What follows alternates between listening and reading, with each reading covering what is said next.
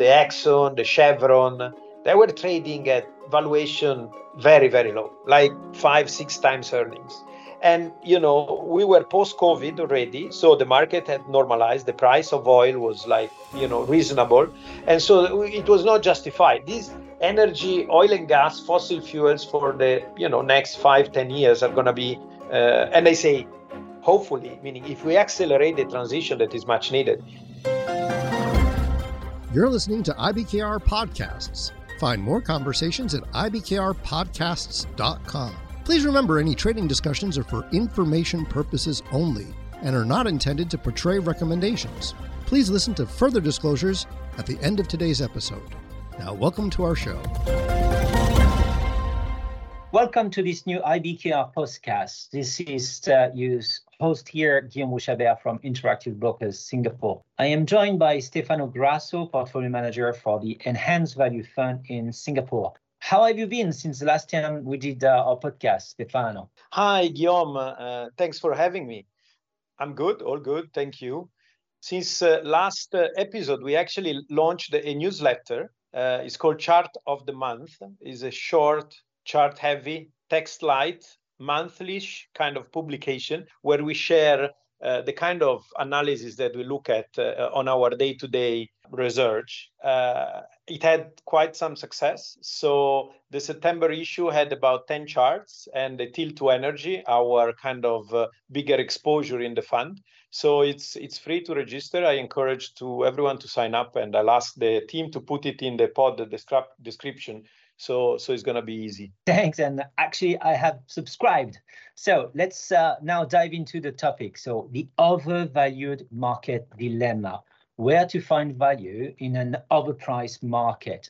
So first of all, can you tell us how you see the current market valuation? And do you think we are in a bubble right now? The US market is currently expensive by historical standards. But it is always difficult to predict a short-term and even medium-term market move. For the general investor, the best solution is probably to dollar cost average over time into the market, as the tailwind is always there, and year over year, the market should do well.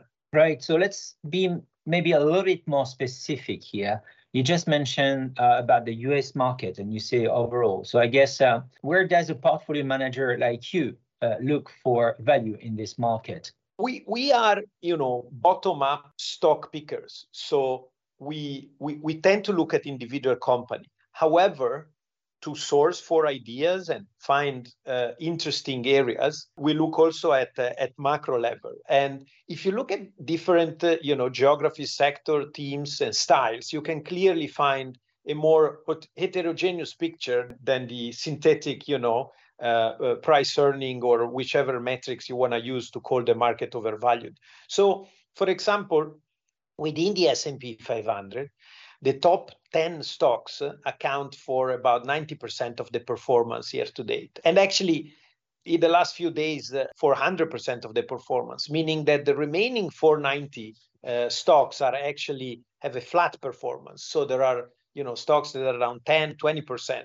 And there might be more value there than in some of the high flyers that have been running year to date into 2023. If you look at developed markets, even without going into emerging markets, Europe is definitely cheaper than US. Just to give you an idea, you have things like Norway, and then of course Spain, Italy, Greece, that are trading below 10 times earnings, and whereby the US market is trading above 21 currently times earnings. So you can argue that within these areas you can find reasonably priced stocks. Going into emerging markets, they are typically cheaper than developed markets, and even excluding extremes like China, there is a sense of, historically speaking, these are very, very more attractive from a pure valuation perspective. And then if you look at you cut the market in terms of sectors. You look at industrials, pharma, consumer staple events are much cheaper than the information technology running at 30 times earnings. So in general, I would say there are pockets of value, and the value style has never been cheaper compared to the growth that has been the long story, especially now with interest rates on the rise. The market should mean revert and correct some of these excesses. Thanks, Stefano. One thing that you mentioned is about China. I have a lot of requests to know a little bit better about what's going on and what's your view on China equity market. A lot of fund managers seems to be very cautious on China at the moment. So I wonder, isn't that so maybe a good time to apply Warren Buffett quote to be fearful when others are greedy, and to be greedy only when others are fearful?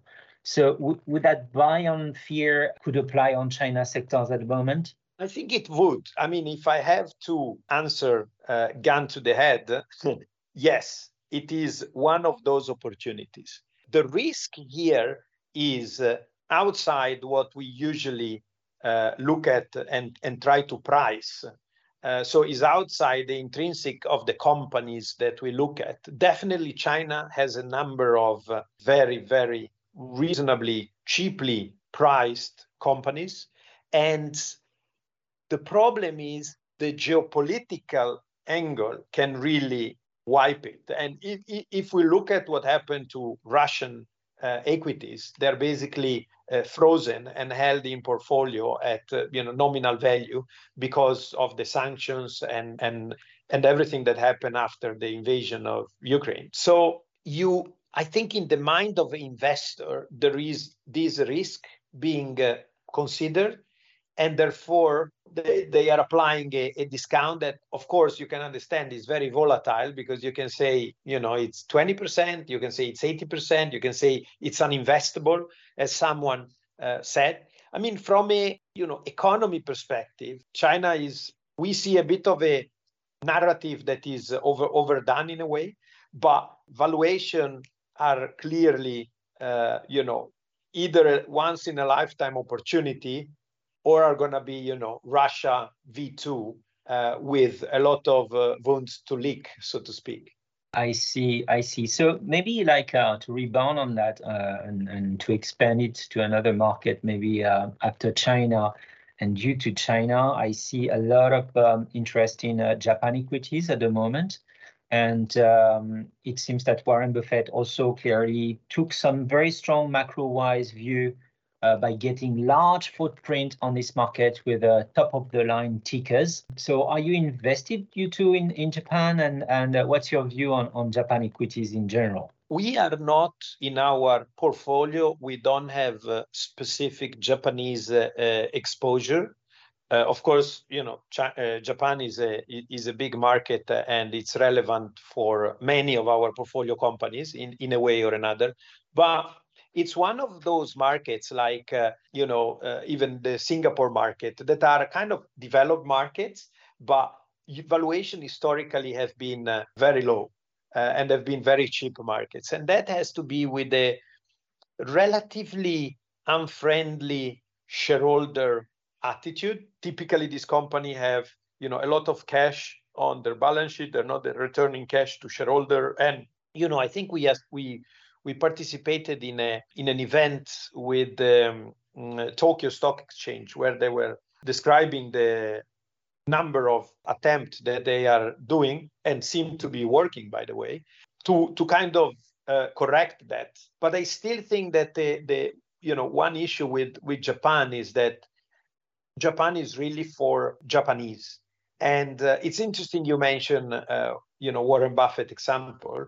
And it's interesting you mention a macro play, because although Warren Buffett is a stock picker, I agree with you. In this case, is more of a macro play. He had a big advantage. I actually did a LinkedIn post last year about this matter. He managed to take leverage and lock in a very substantial amount of money at close to zero interest rates.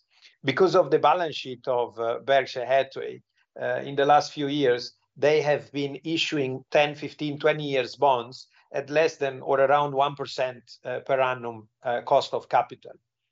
And of course, if you take that, position, the best edge not to stay exposed to the fluctuation of the currency is to match the liability with an asset.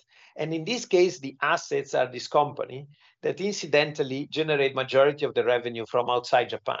So it's the edge of an edge. You basically have company priced in Japanese yen that has a very cheap cost of funding this position for Berkshire Hathaway. Revenue coming from outside, US denominated revenues, and very, at the time of investment, they were even much cheaper. Japan had a good run as the stock market in general, and the Japanese trading houses participated into that rally. So he invested, I think, when the dividend yields on aggregate of these 5 position, I believe here, was like 7%. And just the dividend was covering 7 times what he was paying as cost of financing that very investment. So it was a no-brainer. Since then, the dividend got increased, the stock price increased. So it's a difficult to replicate kind of trade that he managed to pull out in size using the balance sheet. I think he really appreciate the company's management and the stability and the business model. I personally hired a former employee in my previous job as head of trading for Eni in APAC from one of this company, and I had to appreciate how the strong culture of this company permeate in the business environment, and really a benchmark, a point of reference for the Japan business life. So I understand the angle from Buffett, but the financial place was just brilliant, very, very healthy. Yeah, it's kind of very interesting that you mentioned about that, because I think people they just read the top line, but if you drill down, indeed, there is it's almost like a carry trade with equities that Warren Buffett did. Is my understanding correct? Correct. He rarely invests outside the US because he trusts the legal system. He understands how it works. But I think it was too good to miss, given all the pieces coming together with the financing staying cheap and this company trading at very reasonable valuation. He has been reading these reports of this company for 50 years. I mean, it's just the amount of knowledge that he has, even though he's outside the US. These are very international company. They have some investments in joint venture together in piece of the business. They're very well-known company outside Japan for the experts. So it was a carry trade that triggered, I think, the investment, but was a very, very sensible and Buffett style kind of setup. Understood. Well, now that we understood why you did not follow up on this Warren Buffett move, could I ask you about what are you doing at the moment then, and what are your focus, and what do you think we should be cautious about or mindful about? So I think, from our perspective, in enhanced value fund, we try to build around, four blocks, if you want. Our ideal investment is nothing that we talk about in this podcast so far. So it has nothing to do with, the macro, has nothing to do with if the market is expensive or not. It is looking at, individual company. We're striving to look at, and our preference is to invest all our, portfolio into small to mid-sized company with strong tailwinds, long runways, and conservative balance sheets, meaning low debt and not a lot of risks of leverage in the company. So if you manage to find these, call it gems, and you manage to deploy capital at the right time into this business, basically they should be able to defeat, the macro headwind, the currency devaluation, whatever, things that can happen.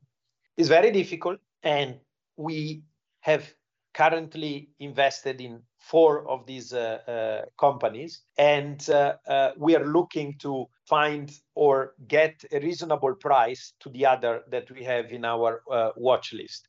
The second opportunity the second block that we look at are industries or sectors that are inflection points. So here maybe the macro hint is appreciated. So there are like the container sector or the semiconductor sector, or energy, which is the biggest sector for us in the fund. They go through cycle, and if you manage to get into at the right time of the cycle, then you have a few years of enhanced tailwind that is gonna lift valuation. If you think about energy in the sector, energy is trading below 10 times earnings, is the cheapest sector currently in the S&P 500.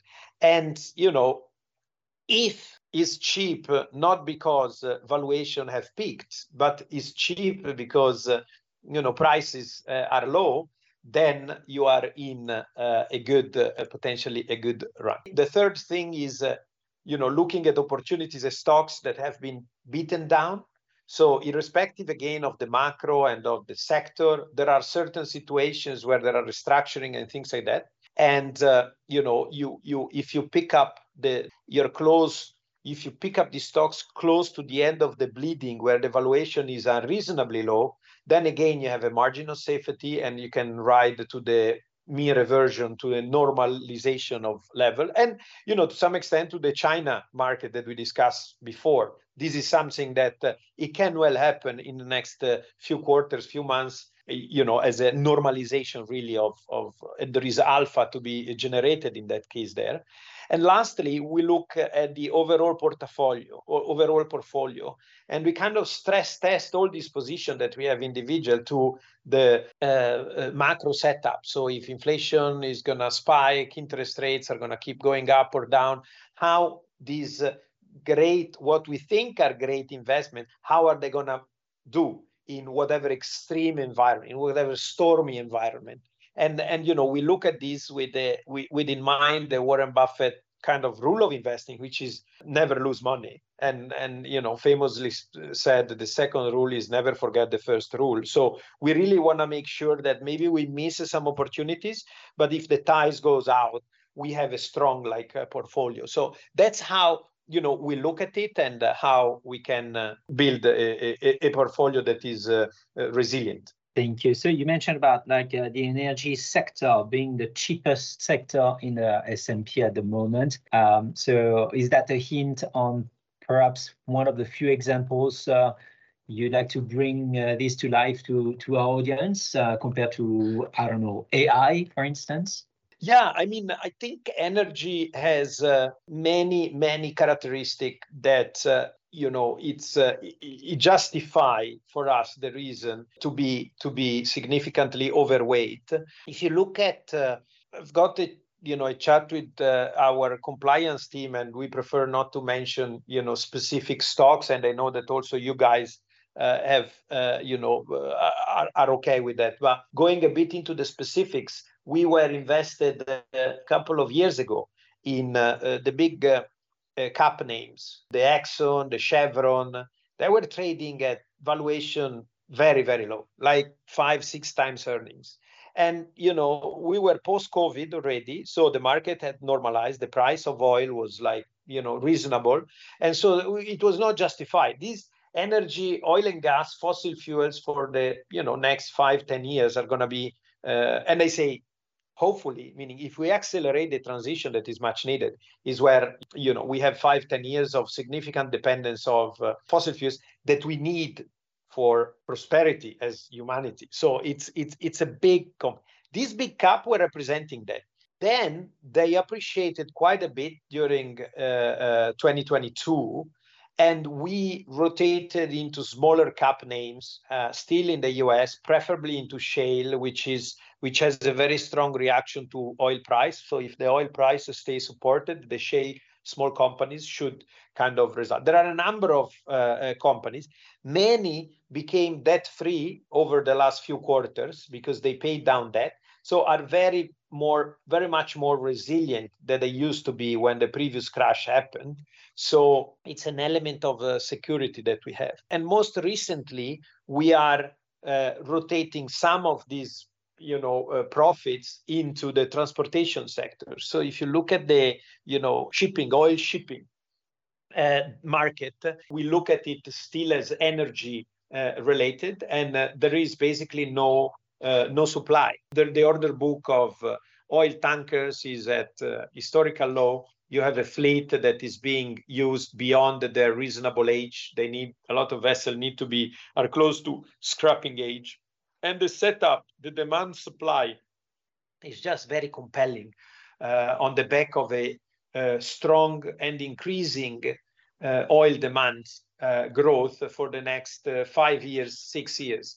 So we see the energy as a sector where there are more opportunity than money, literally. Banks don't want to finance anything that is fossil related. Funds are forced by the ESG dictate not to invest there. And we feel has gone a bit too far because we don't have an alternative. So we are actually cornering a market that needs resources to thrive and satisfy what is the demand. So it's not that these companies are doing that just because they're evil. There is demand for this product. The goal should be to take the demand, reduce the demand for these polluting products. So we see there a lot of opportunities that we express in mainly now in small cap North American plays and oil shipping. Thank you very much. I know also from our previous podcast that things like consumer staples, and you often say like what is boring is interesting actually. So would you also like qualify like the consumer staples are also as part of this kind of like overbeaten sector, and there would be like some gems over there, or you have a different view from what you just described about the energy sector? I think so. Consumer staples have been doing not very well recently as a sector because it's not sexy, it's not AI, and typically it's trading at a valuation that is justified by the high margins and high return on capital that they have. However, the problem that we see with the sector, if you take a company like Procter & Gamble, for example, is trading at 25 times earnings, which is not a crazy valuation for a company like that. But the stress test scenario in case of interest rates going much higher and putting pressure on valuations downwards, I see a world where next year Procter & Gamble can trade at 15 times earnings. So if that happens, we are a buyer of Procter & Gamble. At this level, we see more compelling risk reward in other parts of the market that are more resilient in case of this extreme scenario that I just mentioned happening. So a lot of great company, not overpriced, probably is going to be doing good, but not a scream buy or sell. So we have a mandate from our investors to look for more interesting risk reward than that. Great. Well, we come to the end of this podcast. I think there are a lot of information about how to navigate the overview market dilemma and where to find value in this overpriced market. Do you have any conclusion or anything you would like to add, Stefano, before we close the podcast? No, I'm very, very happy to engage with your audience. Feel free to reach out. Hopefully, we find some common interest with some of the listeners and readers of the podcast, and my DM is open and very happy to discuss with like-minded people. So if any of these short conversation triggers some thoughts, feel free to shoot them over and we'll pick it up offline. Great. Thank you very much. Indeed, we're going to put your contact details in the description of the podcast, and also for the audience, if you want to reach out to me too, if you want to have another podcast with another title, we'd like to invite again Stefano Grasso as soon as possible. And thank you very much. That was it for me. Thanks, Stefano. Cheers. Bye. Thank you. Thanks for listening to IBKR Podcasts. As always, we have more episodes at ibkrpodcasts.com. And if you're interested in learning more about Interactive Brokers, visit ibkr.com.